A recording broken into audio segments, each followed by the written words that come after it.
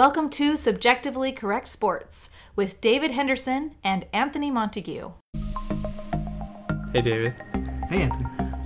So something that has never happened in at least 134 years happened this morning.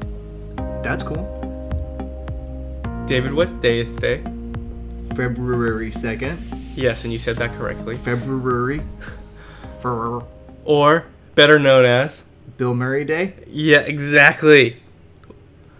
I don't know if it's possible to say Groundhog Day is an underrated movie, but I feel like it's an underrated movie. I think it's a talked about movie, but not a watched movie. Yeah. It's the Napoleon Dynamite of 80s movies. Was it an 80s movie? No, I don't think so. I think it was an early 90s movie. Okay. But the... Google can help us figure that out real quick. But the idea is of Napoleon Dynamite. Everyone I started talks about Googling it. Google.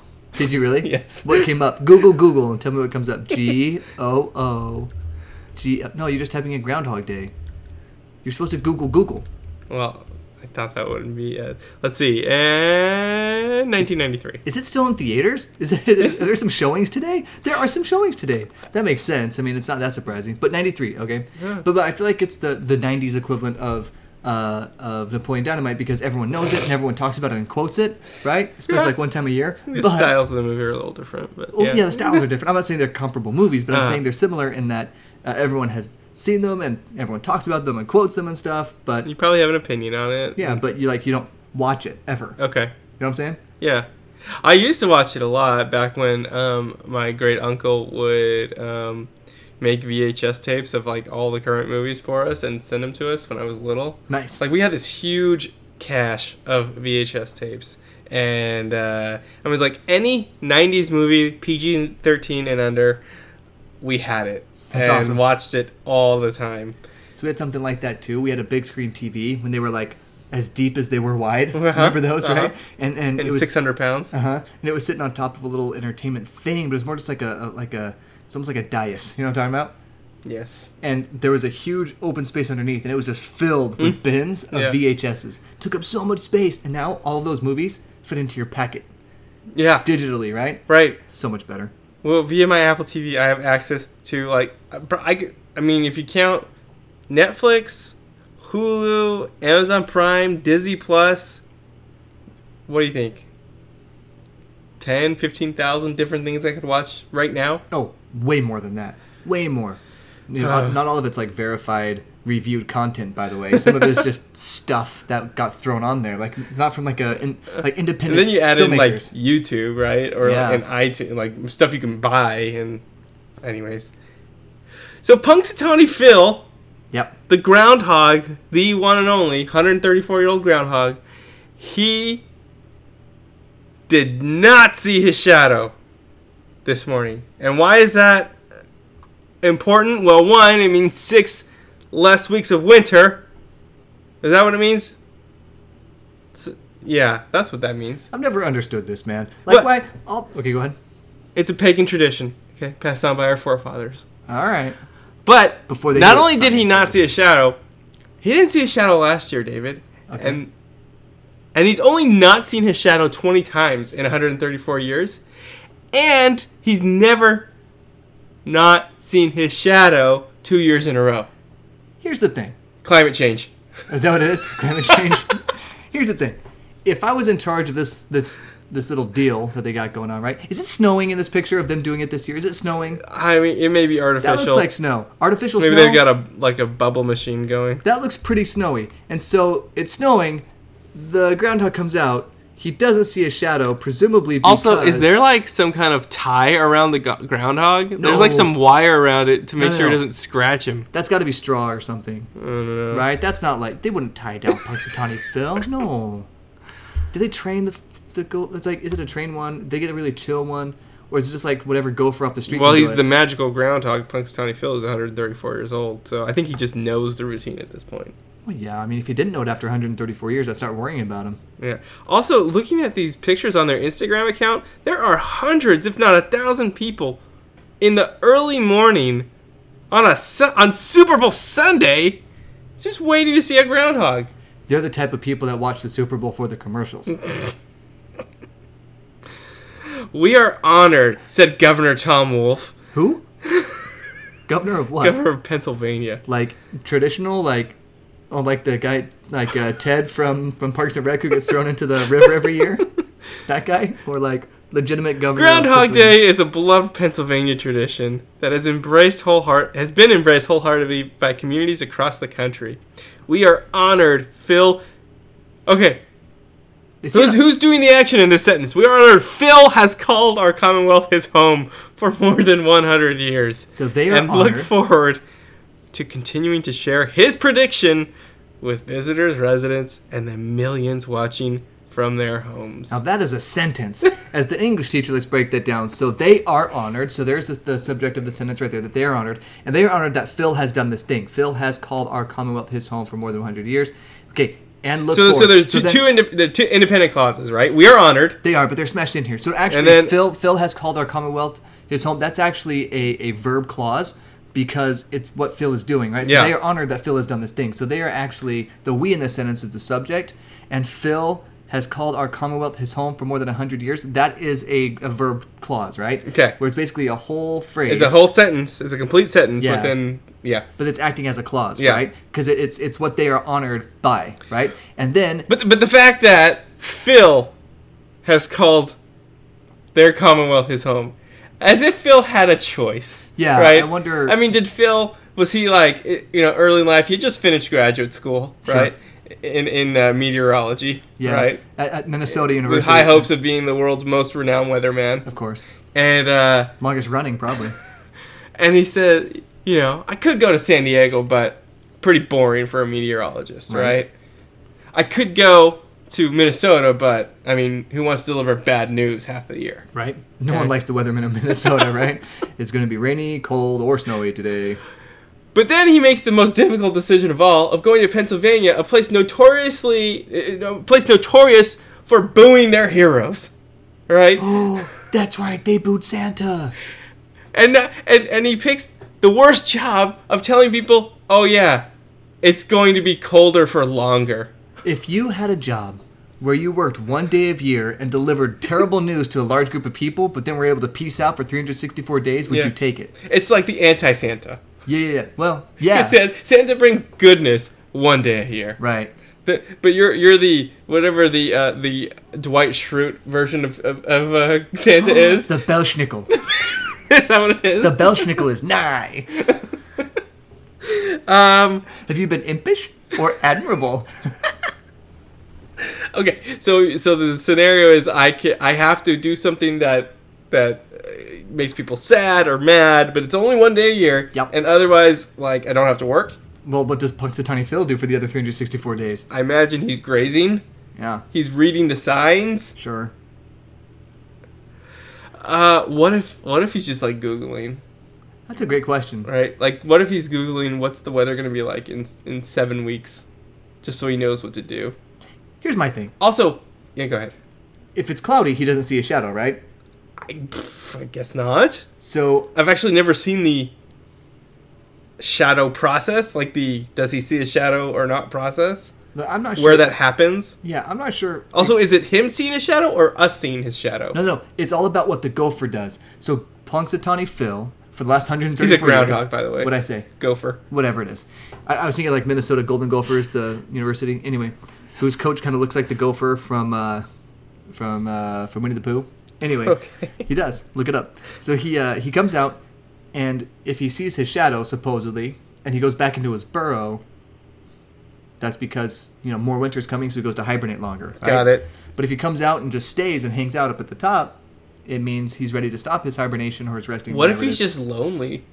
Just wants some hugs. My options are going back in my hole for a year or hanging out with you fine people. Right. Or maybe he's hungry. Or maybe he has to go to the bathroom. Right? There's so many factors that have What if he has dementia he's 134 years old. That's true. He could have dementia and just not remember which way's home. Just get lost. He's just lost. Huh. 30,000 people turned out to celebrate the Groundhog's prediction this year, David. 30,000 people. How many of them actually saw the gopher? That's my question. What is it, a groundhog? How many people actually saw the groundhog? I imagine, like, with your admission fee, you get a signed, 8x10 of Punxsutawney Phil. I don't know. At only 22 inches and 20 pounds, Phil might be small, but he is still America's favorite furry weather forecaster, said Groundhog Club Inner Circle President Bill Deely. Let me repeat his title. Groundhog Club Inner Circle President Bill Deely. So there's the general Groundhog Club, David. Sure, we call them the Outer Circle. And the president there is Phil Deely, Bill's younger brother. Okay, but then there's wait. I'm just joking. Oh, okay. I made that part up. But then okay. I liked it too much for it to be true. But then, I assume after many years of service, sure, sacrifice, and loyalty offerings, you can make it to the Groundhog Club Inner Circle. And should you prove your mettle in the Inner Circle, you may someday be its president. Oh, the Inner Circle. It's a circle. And the game is on. Puncture 20 Punch Phil. The keys, Phil. Puncture 20 Phil shall his shadow. More winter is coming. Prepare your coach. For when Puncture 20 Phil comes again, we will see if winter is truly coming. Phil. Puncture 20 Phil. Anyways, no more winter. And you know what? I can verify. We are in Dallas, Texas. It is 79 degrees on February 2nd. I brought a sweatshirt. I brought long pants just because, the Texas weather is crazy, and I figured it was going to be cold because Dallas. Yeah. But no, it's 79 degrees. But fret not. On Wednesday, it's 37 degrees. What are you doing, Dad? What's the deal? Could you poop in a group, Texas weather? This is why people get sick here. It's not because the weather's bad, or it's just because the weather is like a roller coaster that doesn't stop. It's going to be 35 degrees in July, too. I just don't get this place. Doubt that. Well, I'm just saying. It was hyperbolic, Anthony. You know what that means? Yeah, you can, sleep in it and, extend your life. Got it. Bingo. So our devoted listeners will know that we're releasing this podcast a little bit later in the week. Typically, we'll record the first few days of the week. We waited almost 10 days since the last one. And one of the reasons was I had a really busy work schedule. The other reason was I don't know that I would have been able to record, just keeping it together. And this is obviously a change in tone from our Punxsutawney Phil talk, which is what we do best on this show is segue. And if you don't have to be a sports fan. You don't have to be a fan of anything. You just have to turn on the TV or open your phone. You'll know that former Laker, NBA great Kobe Bryant and his daughter and 7 other people tragically died in a helicopter crash a week ago today. We're recording on February 2nd. They were on their way to his daughter's basketball game. He coached the team, and there was an assistant coach and several other players and their families, as well as the pilot in the helicopter crash. And so I learned about it driving home from church. I saw a text from your mom, David. And when I saw it, I did a double take. It didn't really register the first time, and then I thought, oh, this has to be a hoax, right? This is a TMZ hoax, or this is not. TMZ jumped on a hoax, right? That's some report on Twitter, because it has happened before that someone has been reported dead, only to find on Twitter, right? Only to find out hours later that person's okay. And I thought, well, this has to be that. What's going on? But then you start looking at different websites, and you start seeing additional reports on Twitter, and then you start getting texts from other people, and it starts to really sink in. Oh my goodness, this actually happened. And I have to admit, and all that happened within a few minutes, right? And by the time I'm home from church, Laura and the kids go inside, and I'm just sitting in the car reading my feed and trying to process what's happening. And then the tears come, and I start thinking, how could this happen? Why would this happen? Regardless of how you feel about Kobe as a player, and he's obviously a complex guy and has a very complicated history. And I don't think anyone could argue that he was doing some really great things now. And especially with his daughter, with women's basketball. And just being an inspiration to a lot of people. He was my kind of childhood sports hero. I was 11 or 12 years old when he was drafted. And then traded to the Lakers. And so all of my teenage years, and then into my 20s, and actually even into my 30s, he was my guy. He was my favorite sports figure. I named a cat Mamba. And then, you know, it wasn't like Kobe was in my consciousness every day because, you know, he had retired, and really it's been, you know, 6 years or so since he's really been the superstar basketball player, right? Ever since he ruptured both Achilles, he hasn't really been the same. So it's not like I was thinking about Kobe every day, right? But all of a sudden he's gone, and he's never going to make another contribution. As well, you add that to just the tragedy that this was, where young women lost their lives, family members lost their lives. A really experienced pilot that, you know, other NBA stars and other people really trusted, he lost his life. And just the magnitude of it. I've never seen a reaction, you know, partly maybe because, like, most of the people I follow on Twitter are, like, sports related, or have some other connection to Kobe because they're a celebrity or something. But just like the coverage of this, I've never seen anything like this. The outpouring of sadness, of admiration, everyone sharing their favorite Kobe story over the last week, and especially in the few days following the tragedy.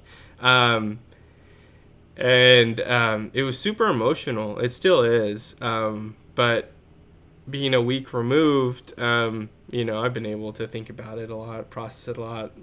Got to, you know, watch the Lakers do their tribute to him, which was really moving, like you said, David. And you know, death is just like a really weird thing because there's a finality to it. If you're a believer, right, like I am and you are, we think that, you know, death isn't the end. But it's goodbye for a long time, and it's goodbye to how we knew you. And just because we believe there's something after this, and we'll be able to see our family and friends and be happy together, and you know, this is just a blip in our existence, that doesn't take away from the sadness you feel at that sudden loss, right? And even if it's something you see coming, if it's a grandparent who's had a great life, there's still some sadness because that person, you have to let them go for a little bit. And so that has been tough. As I was sitting in my car reading the news, and I started crying, and just remembering some of my favorite things about Kobe. And I thought back, it was about 9 years earlier, or 10 years earlier almost, when I was sitting in my car by myself, listening to the final minutes of the call of the final game of the Lakers Magic 2009 NBA championship. I had planned to watch it on TV, but where we went to go watch it that day, they decided to cancel cable like the week before and didn't tell us. So I was devastated when we showed up for dinner. Like, the Lakers could clinch today, and so I went to the car. I ate really quickly, and then I excused myself, went to the car so I could listen to the last few minutes, and listen to the Lakers win, and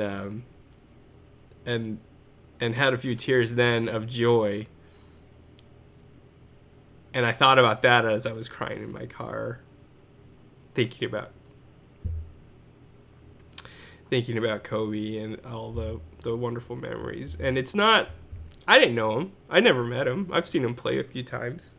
And so I had to think about, why is this affecting me so much, and think about others, on Twitter or wherever, on ESPN. Like, why are all these other people, some met him, some didn't, some were close, some weren't. Why were they crying? Why were they so affected by it? I think there's lots of different reasons. I think one of it is, like, if you're a father, you saw what kind of father he was and he was trying to be. And Paul Pierce was saying the other day, that these NBA stars, they don't have a life. I mean, basketball is their life, and they're grateful for it. They can, provide for their family for generations sometimes, but they don't have a life. And it's when you retire that you really get to enjoy it, all that hard work. And he said what was so sad for him was that he saw Kobe really starting to enjoy it, like really be happy.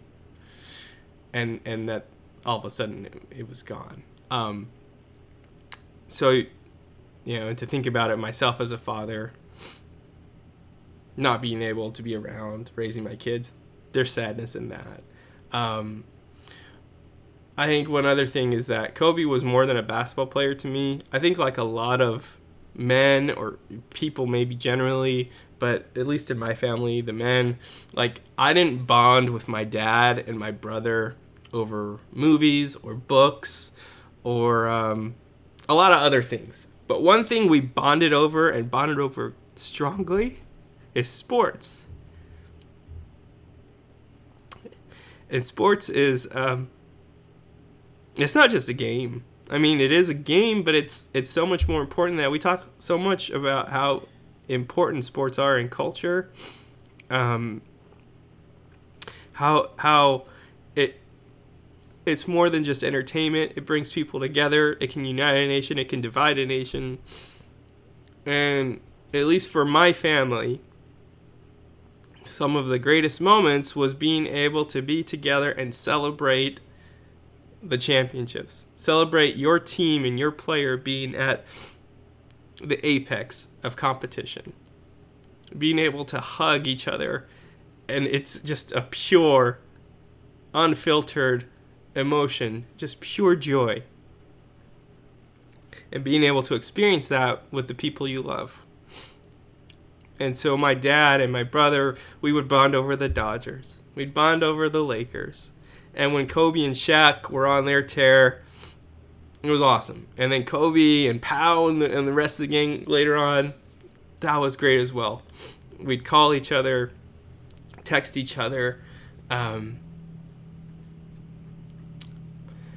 And the first person to call me after news of Kobe broke was my brother. And we don't talk on the phone that much. I love my brother, he loves me. But we don't talk that much. But almost always when something big happens with the teams that we love or the players we love, there's some communication. And we're brought together again, even if for a moment. And the fact that the person who's probably allowed the most moments of that joy and the most moments of that bonding for me with my dad and my brother, that he's now gone, it doesn't lessen the joy that I felt, but it saddens me that we won't get to do that again with him. And maybe we wouldn't have anyways. He was retired, right? But Kobe was more than a basketball player to me. So I guess that's kind of what I wanted to say about Kobe. And I'll always cherish like the memories of him playing, and luckily he played in an era, especially towards the end, where there's unlimited number of highlights, and I rewatched his last game since he died. I rewatched his 81-point game. I can go back and do that anytime, and that's awesome. It's a real tragedy for those families involved who will not get their dad back, who will not get their daughter back, who will not get their mom back.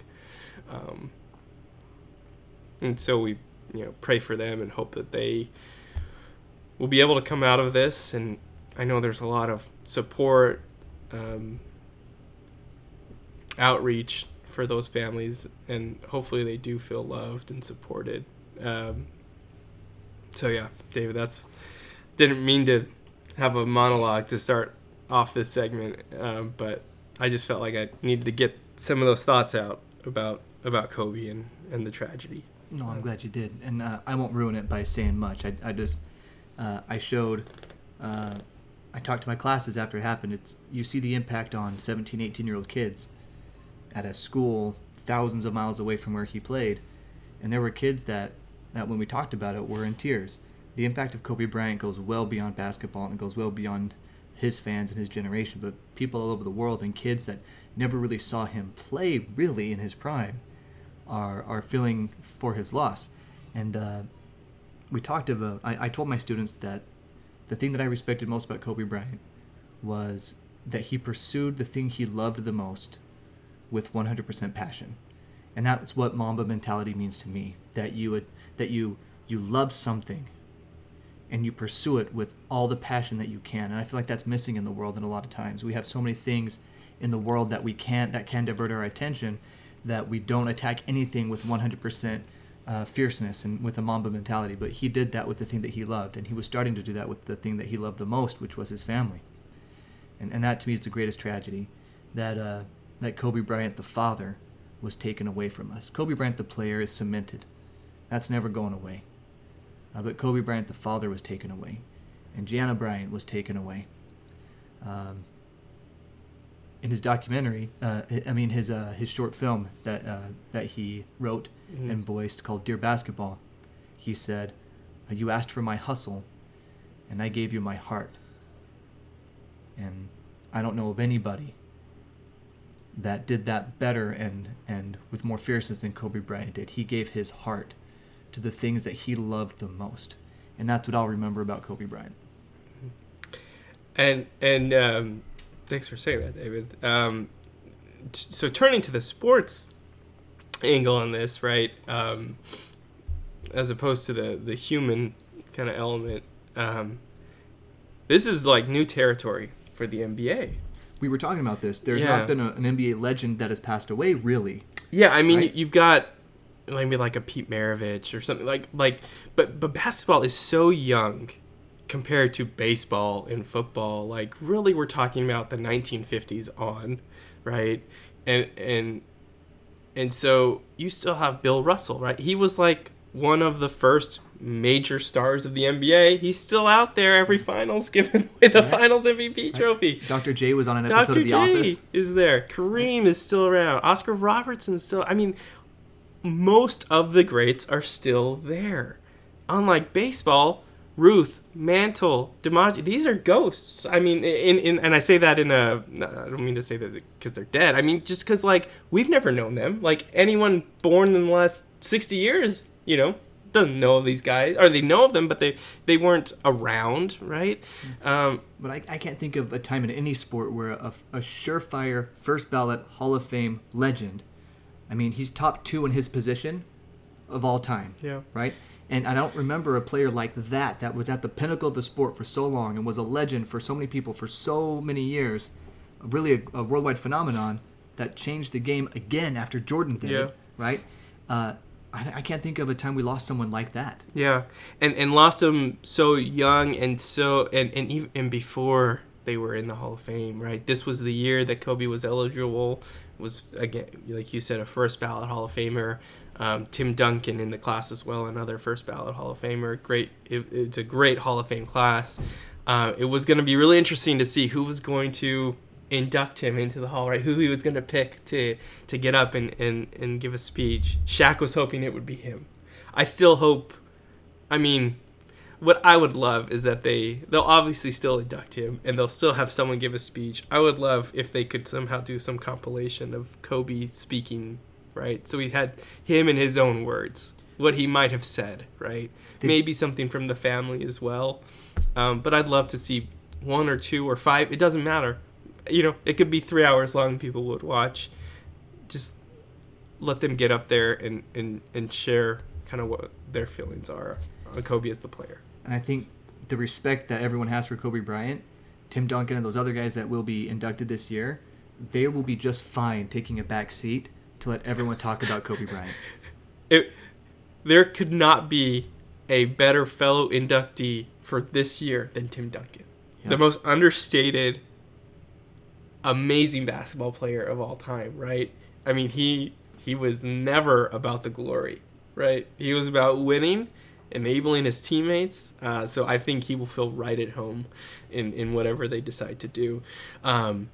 But so as we were saying, the NBA, unlike other sports, they've never really had to grapple with something like this. So the logo, Jerry West, is still alive. That's right. The logo is still alive. Right? And there's been a lot of talk about changing the logo to Kobe Bryant. Right. I would love that personally. They've been talking about changing the logo. Yeah. People said it should be Michael Jordan.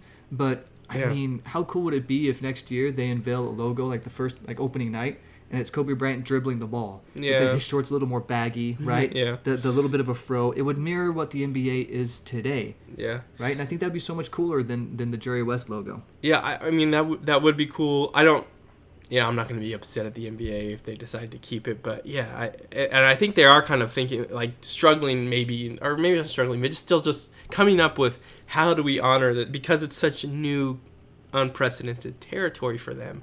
How do we properly honor one of the greats of the game that was taken far too soon? And one thing they're doing at the All-Star game is that, I forget which side's which, but I think Team Giannis is wearing team number 24, and then Team LeBron is going to wear number 2, which was Gianna Bryant's number.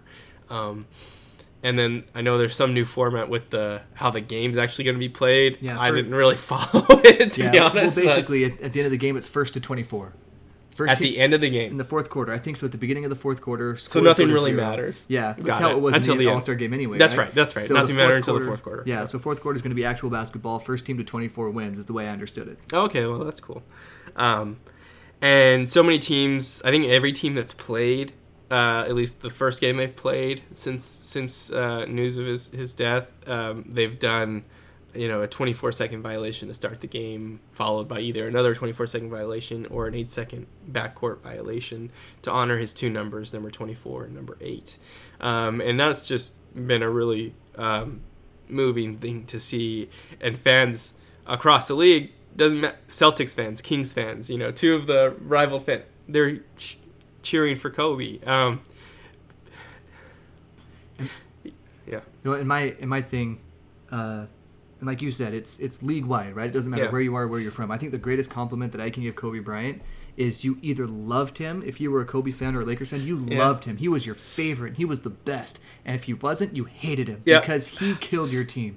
If you saw him biting his jersey, just put the ball in the bucket and move on, right? I think I love the Kobe system commercials, but I think my favorite Kobe commercial is when he was retiring. They would run it, and it's all the people booing him, right? And he loved it, right? And he did. He loved playing the villain. He loved being the hero at Staples Center, but he loved playing the villain. He loved going into the opposing arena and quieting the crowd. It was wonderful for 20 years to know that you got to root for the hardest working guy in the building. Win or lose, you never felt cheated after a Kobe Bryant performance. He went 6 for 24 in Game 7 of the 2010 Finals, and he still had his fingerprints all over that game. When his Achilles ruptured, he walked to the free throw line, made 2 free throws, and then walked to the locker room. And you know why he did that? That's amazing. He did that because if you don't shoot those free throws, you can't come back into the game. And he was hoping to find a way to come back into the game. Anyways, I don't know. I know we'll get lot more Kobe tributes over the remainder of this season. All-Star game, I'm sure they've got some nice things planned. Probably during the finals, they'll do something. And then definitely the Hall of Fame. And, as for the Lakers, how this affects them as a team, I'm glad they canceled the game Tuesday night against the Clippers. That seemed way too soon. Friday night they had a game. They did a really great tribute, very emotional. LeBron James went out afterwards, gave a speech. That was super emotional. The fact that Boyz II Men from Philadelphia sang the national anthem. That's right. That was cool. Kobe's from Philly. And, Lakers, they played okay, but Dame Lillard, who, side note, he's been on a tear lately. He's just beating up teams left or right, almost single-handedly. He had a phenomenal performance. The Trailblazers ended up winning. That felt like a game like the outcome didn't really matter. It was just good for everyone to get back on the court and play basketball again. I've never felt the way I felt watching that game, where it almost felt silent.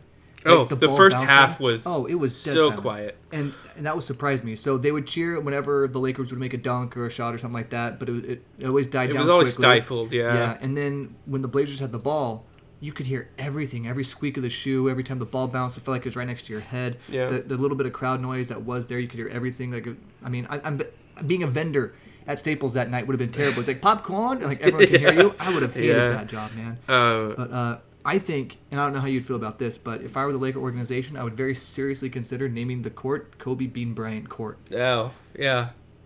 Or, I think some kind of permanent tribute is very fitting. And they talk about having a statue of him. Like, I'm not the Lakers PR or whatever, but I think it would be really cool to have a statue of him and Gianna together, right? And then have another one of him, like, dunking on somebody. Because those are the two ways that I want to remember Kobe Bryant. Yeah. Fierceness on the court, and the loving nature of him, seeing him as a father later in life. Yeah, that's the stuff that really gets to me. Really, okay. Well, so we'll see. How this affects the Lakers moving forward. I don't know. The season almost feels like, at this point, right? I'm sure emotions will fade at some point, and will become more focused on the wins and losses. But right now, it really feels secondary, to what happened, as it should. So, anyways, I don't really have a good way out of this. Well, for sure, the rest of the show is going to be a little bit difficult because we're very excited about today. Yeah. Right? This is going to be a very strange, emotional day for me where we're talking about Kobe Bryant. And even though I wasn't a Kobe fan per se, I loved the way he played and I respected him so much. And the more I think about him as an adult, where I've kind of stepped away from my fandom. Separate the player from the person. Yeah, and I can step away from my fandom when he was beating teams that I was rooting for. Yeah. And just look at it objectively, because I feel like I'm much more objective as a sports fan now, except for the Cowboys. That's the only thing I'm still super unobjective about. I will never like them. But just stepping back, looking at Kobe objectively, I just can't express how it felt to watch him play. When it was just you were afraid of him. Yeah. If you were on the other side, you were absolutely afraid of Kobe Bryant. You know how good he was because Laura and I would go to Jazz games because we lived in Utah wearing Kobe Bryant shirts. I had 8, she had 24, and we would be booed. Yeah, we would be booed. We would be cursed at. People, and would anyone have cared if we had a Lamar Odom jersey on? No. No. And that's no disrespect to Lamar, right? But there was just something different about Kobe.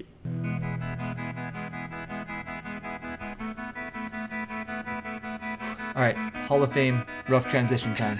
This is going to the Hall of Fame of rough transitions. Yeah. So,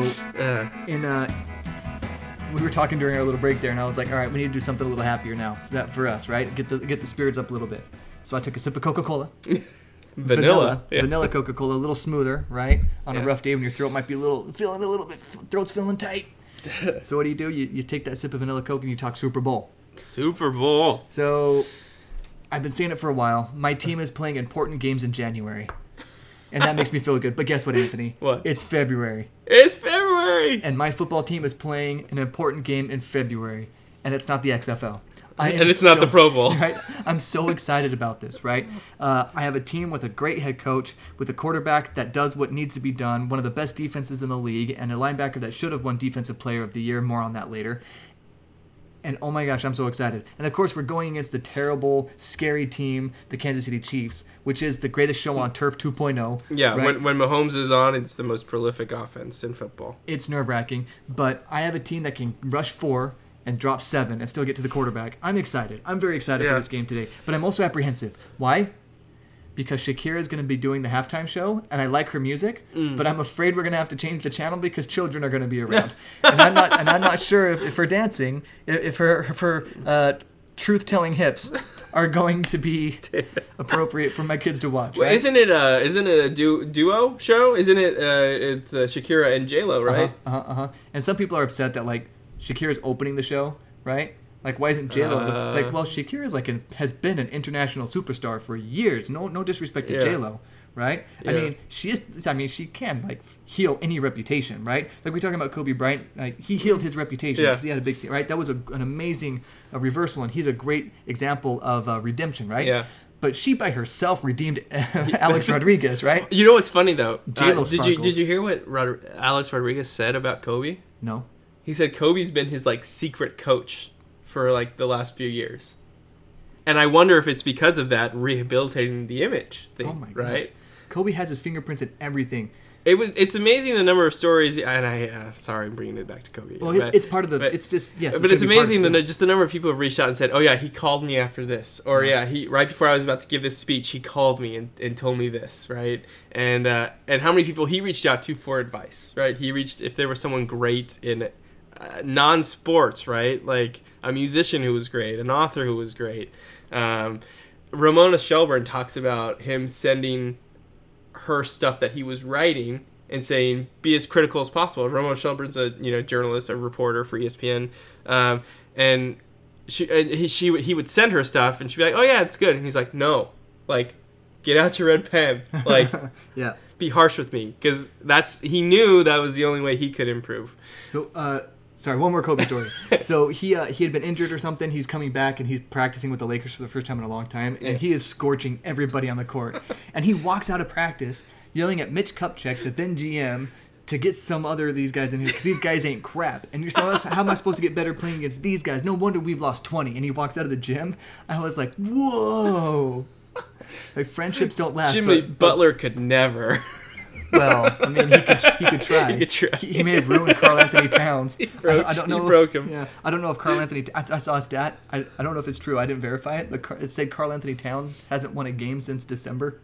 No. Or something like that.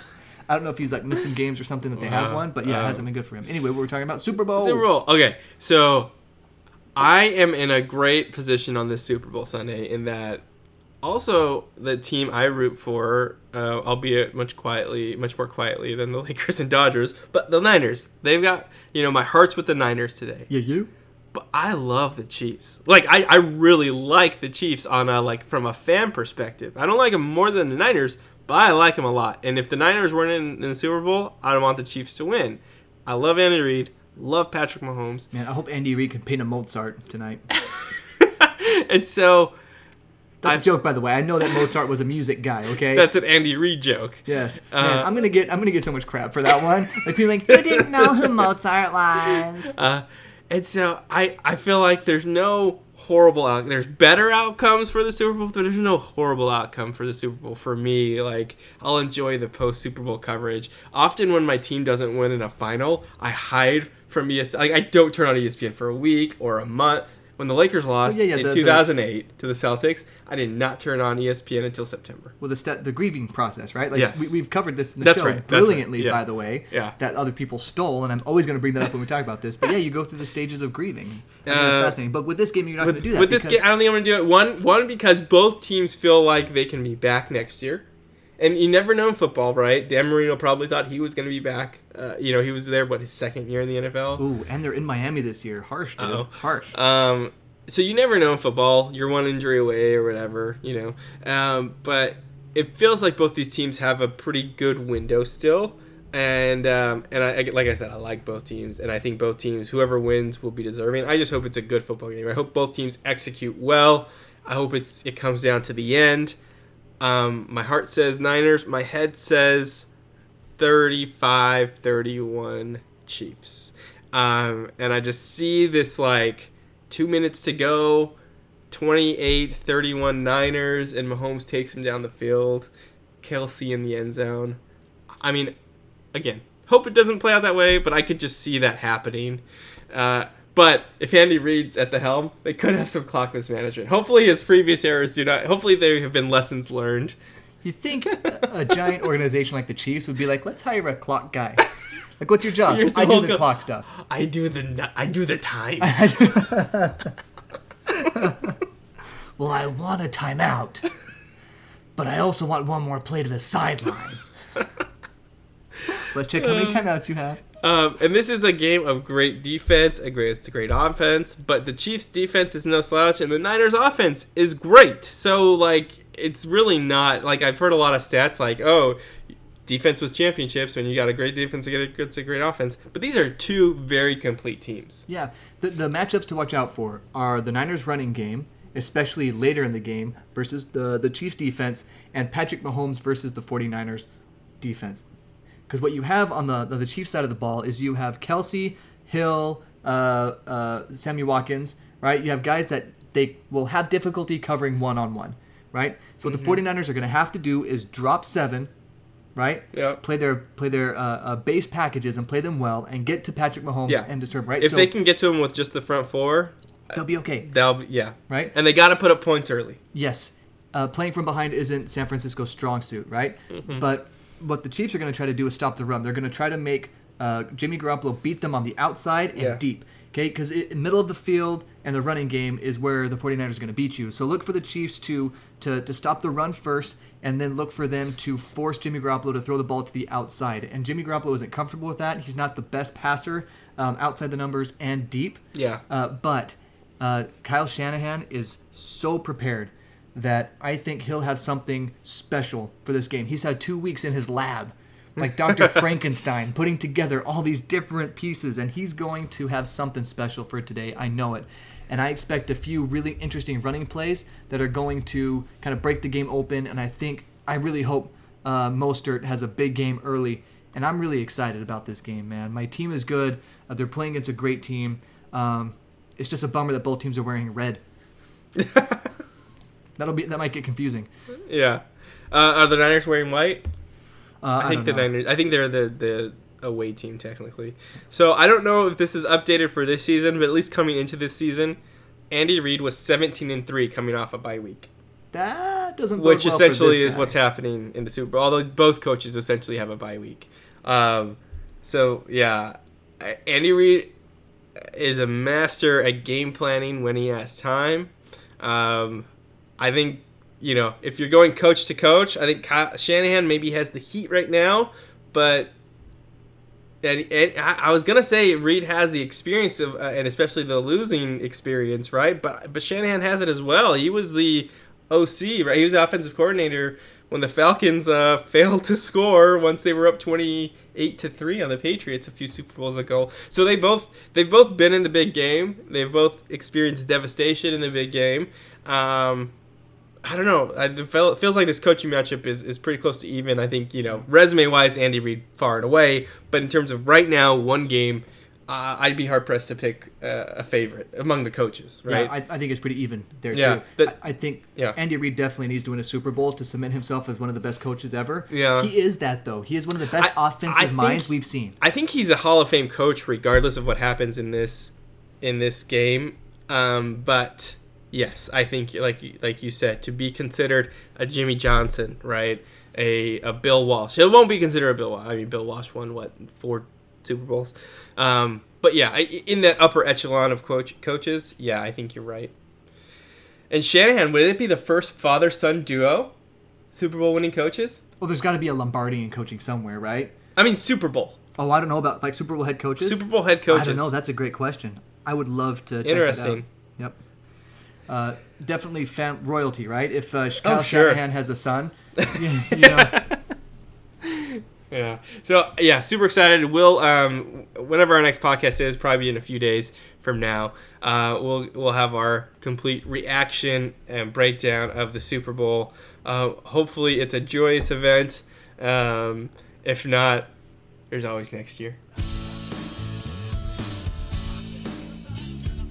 All right, so the NFL does its awards, right? Right. I'm going to cut off that at the beginning. So just start talking. You don't need to be like, okay, I'm going to get ready to talk now. Yeah. I'm like a lawnmower getting ready to start. You can't quite start. Like, okay, all right, well, here we go. I'm going to start talking now. Like, no, just start talking. People are like listening to you already. If they made it this far. I mean, you could just start now. Huh? What? You could just actually start. All right, we ready? Should I start now? It's recording. Tape's rolling. So, Defensive Player of the Year was not Fred Warner. That's a shame. Yeah. Doesn't matter who it was because the person who deserved it didn't get it. Stephon Gilmore. Or whatever. That cornerback, New England Patriots. Good for him. him. They need any more trophies. For real. Good for them. Nick Bosa was the Pepsi Rookie of the Year. I mean, Defensive. If it was just Rookie of the Year. Straight up rookie. Pepsi Rookie. He was also the Defensive Rookie of the Year. So he's double dipping on that award a little bit. I don't know what that means. Wait. Maybe I don't know. Does the NFL have a... Okay, cool. If it was the Coca-Cola Player of the Year, I'd be like, cool. But the Pepsi Player of the Year, get that out of my life. So when a waiter or waitress comes to me, I guess we need to call them servers now. So when a server comes to me and was like... Flight attendant. Yeah, what we have to drink? And I'm like, I'll have a Coke. And like, is Pepsi okay? I'm like, no, Karen. Pepsi is not okay. Do not bring me a Pepsi. Do you not take Pepsi? No, I don't. I don't like it. So what? You just have water instead? Or root beer or something like that. Maybe a Dr. Pepper. I dabble. So are you convinced? If I blindfolded you... Yes, I could tell the difference. All right, I think we got something for next show. I 100%. 100. You're going to do something weird. You're going to have like a Diet Coke, like a regular Pepsi or something like I'm gonna that. stir mustard in the Coke. I'll be able to tell, like, oh man, that's a vanilla Coke with Dijon mustard. So does Coke taste... I mean, does Pepsi taste sweeter to you? Like, what is it? Oh, it's just a different cola taste. Like, I think the levels of sweetness are about the same. I don't know. But it's a different flavor, and I can tell the difference. I have a refined cola palate. Interesting. So Lamar Jackson was the MVP of the league. The second unanimous MVP, other than who? Some guy named Tom Brady. Okay. I was going to say Jerry Rice. Okay. It feels like Jerry Rice should have been at some point. A unanimous MVP? Yeah. Well, compiler, that guy. No, I'm just kidding. He was absolutely one of the best. Yeah, compiler of catches and touchdowns and wins. And Super Bowls. And records. So he, anyway, moving on from that thought. I saw a shirt that said it was Sis Tom quarterback, and it's TOM, and it's got Brady's face on it. That's nice. Yeah, that's funny. You can say that about Jimmy Garoppolo, but he's not a system quarterback, okay? No. He's a very handsome He's a GQ model turned pro football player. Yeah. If he stopped playing football right now and just did modeling, would he make more money? Yeah. Huh. Yeah, models make a lot of money, David. I should know. The way you're going to be a model. Thank you. So, what was I talking about before? Jerry Rice is very Kobe-esque to me. Yeah. Like, his work ethic was insane. He would take, after he retired... Catch bricks! Yeah, after he retired, he would take NFL rookies and second-year guys that were really good players, like, through his summer workout routine, and they would be exhausted. That's cool. Then he would kick their butts, right? I love that. Jerry Rice. So one thing I wish that if I had more time during football practices in high school to emulate, I wish that every time I caught the ball, I would run it to the end zone, wherever the end zone was, right? Jerry Rice would do that. No matter where he caught the ball on the field during practice stuff, he would run it to the end zone. And, like, in high school, they would be like, Dave, come on, Dave, Henderson, come back. Dude, we have one ball. Bring the one ball back so we can keep playing. But, like, for them, they're doing drills and stuff, and every time he caught it, he would run it to the end zone.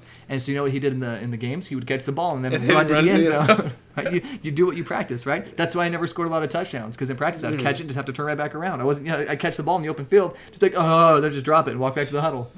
Same. But anyway, so the fact that the last 2 years in the NFL, the MVPs have been black quarterbacks, I think is so cool. And if you go online, the Ravens put together a really cool video saying thank you to Lamar Jackson, and he's inspiring so many people, and it's so cool to see him overcome stuff. Interestingly, people talked about him, he needed to be converted to receiver, right, if he wanted to play in the NFL and be successful. The winner of the Comeback Player of the Year, Ryan Tannehill, was a receiver in college. That they converted to a quarterback. That's insane. Isn't that funny? That's insane. I love sports is the ultimate meritocracy. And it may take a while.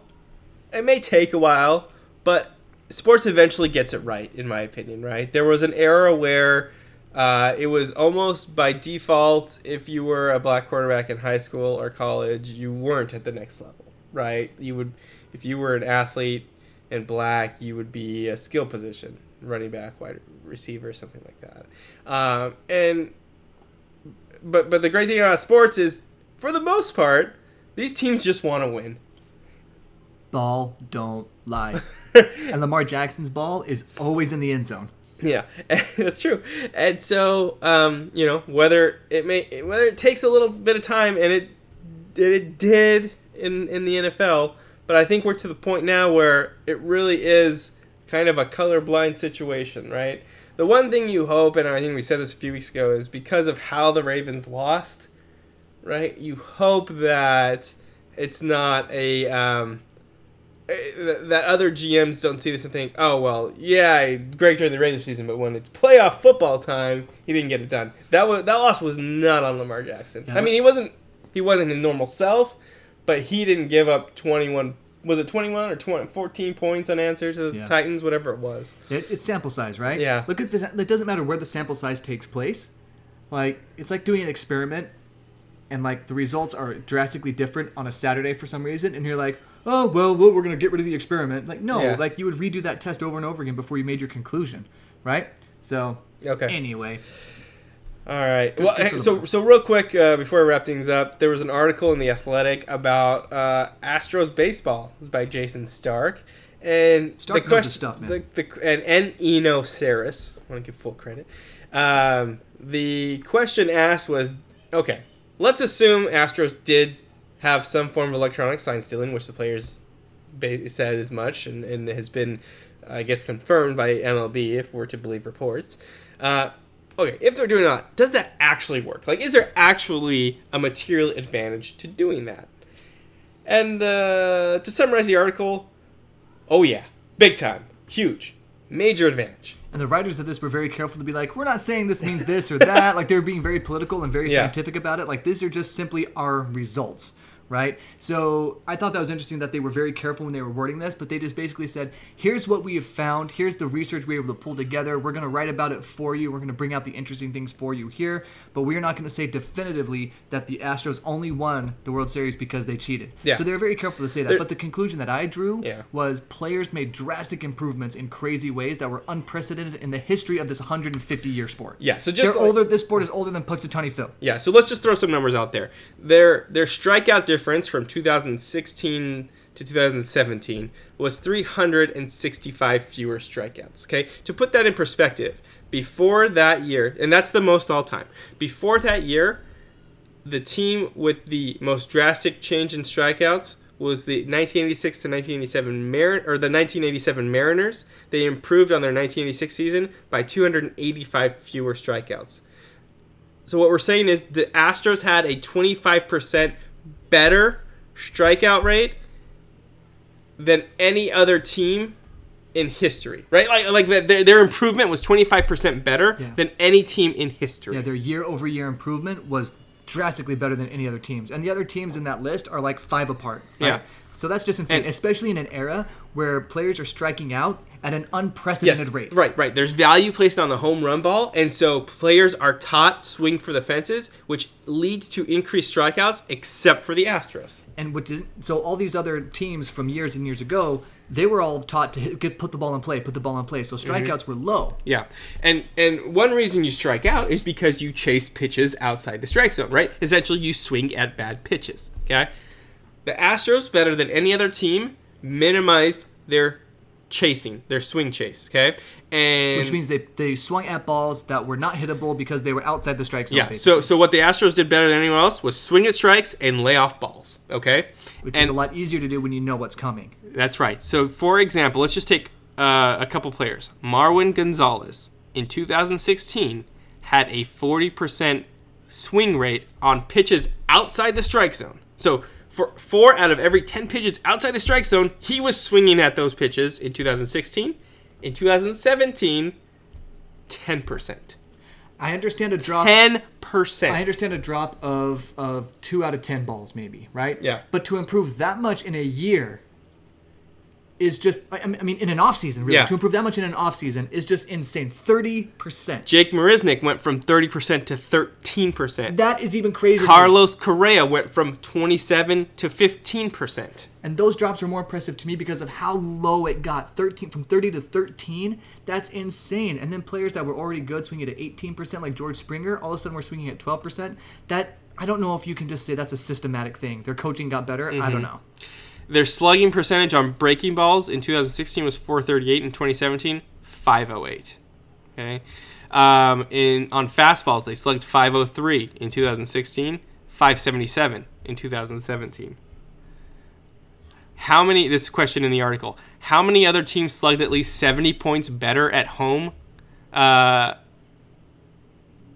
in 2017 against both fastballs and breaking balls compared to the year before? The answer is none. And I think that's not just year to year, 2016 to 2017. That's all time. Yeah, that's all time. So how did any other teams improve by that much in the history of baseball? No other team has improved by that much in the history of baseball. Okay, so again, the article is very cautious to say that anything they did actually contributed to these numbers. But if you're reading this somewhat objectively, I don't know how you get to any other conclusion than what they were doing, including the sign stealing, helped improve their batting averages and their approach at the plate in general. And if it did that, and if it leads to more wins, and it leads to being able to be in the World Series, whether or not they benefited from it in the World Series or not, I think we're just getting closer and closer to someone in some official capacity saying they're the Houston Asterix, right? Like, this has to be vacated. I don't think it's going to happen just because the executives are cowards and not willing to stand up for the integrity of the game. Call out those executives. But every other... Yes, sir. I hope this gets to their ears, and I hope they hear Anthony Montague telling them they're cowards. That made me feel good. Keep it going. I'm your hype man. Let's go. What else you got for him? Give him some more. I think dinner's ready. Oh, really? Yeah. Oh. Well, in that case, it was a great show. Go Niners. Go Niners. Or Chiefs. I like the Chiefs too, but go Niners. So I think what you want is Patrick Mahomes to throw for 700 yards, and you want the 49ers to win. And I want people to say Andy Reid called a brilliant game. Yeah. But I just want, yeah, that's right. I want Mostert to run for 500 yards and 8 touchdowns. Let's go. I had a friend who didn't like Kobe, but hated the Celtics. He was a Knicks fan. And so, the 2010 championship was great. He's like, Kobe had a horrible Game 7, and the Celtics lost. It was awesome. Exactly what you're... So I want the opposite. Yeah. Go Niners.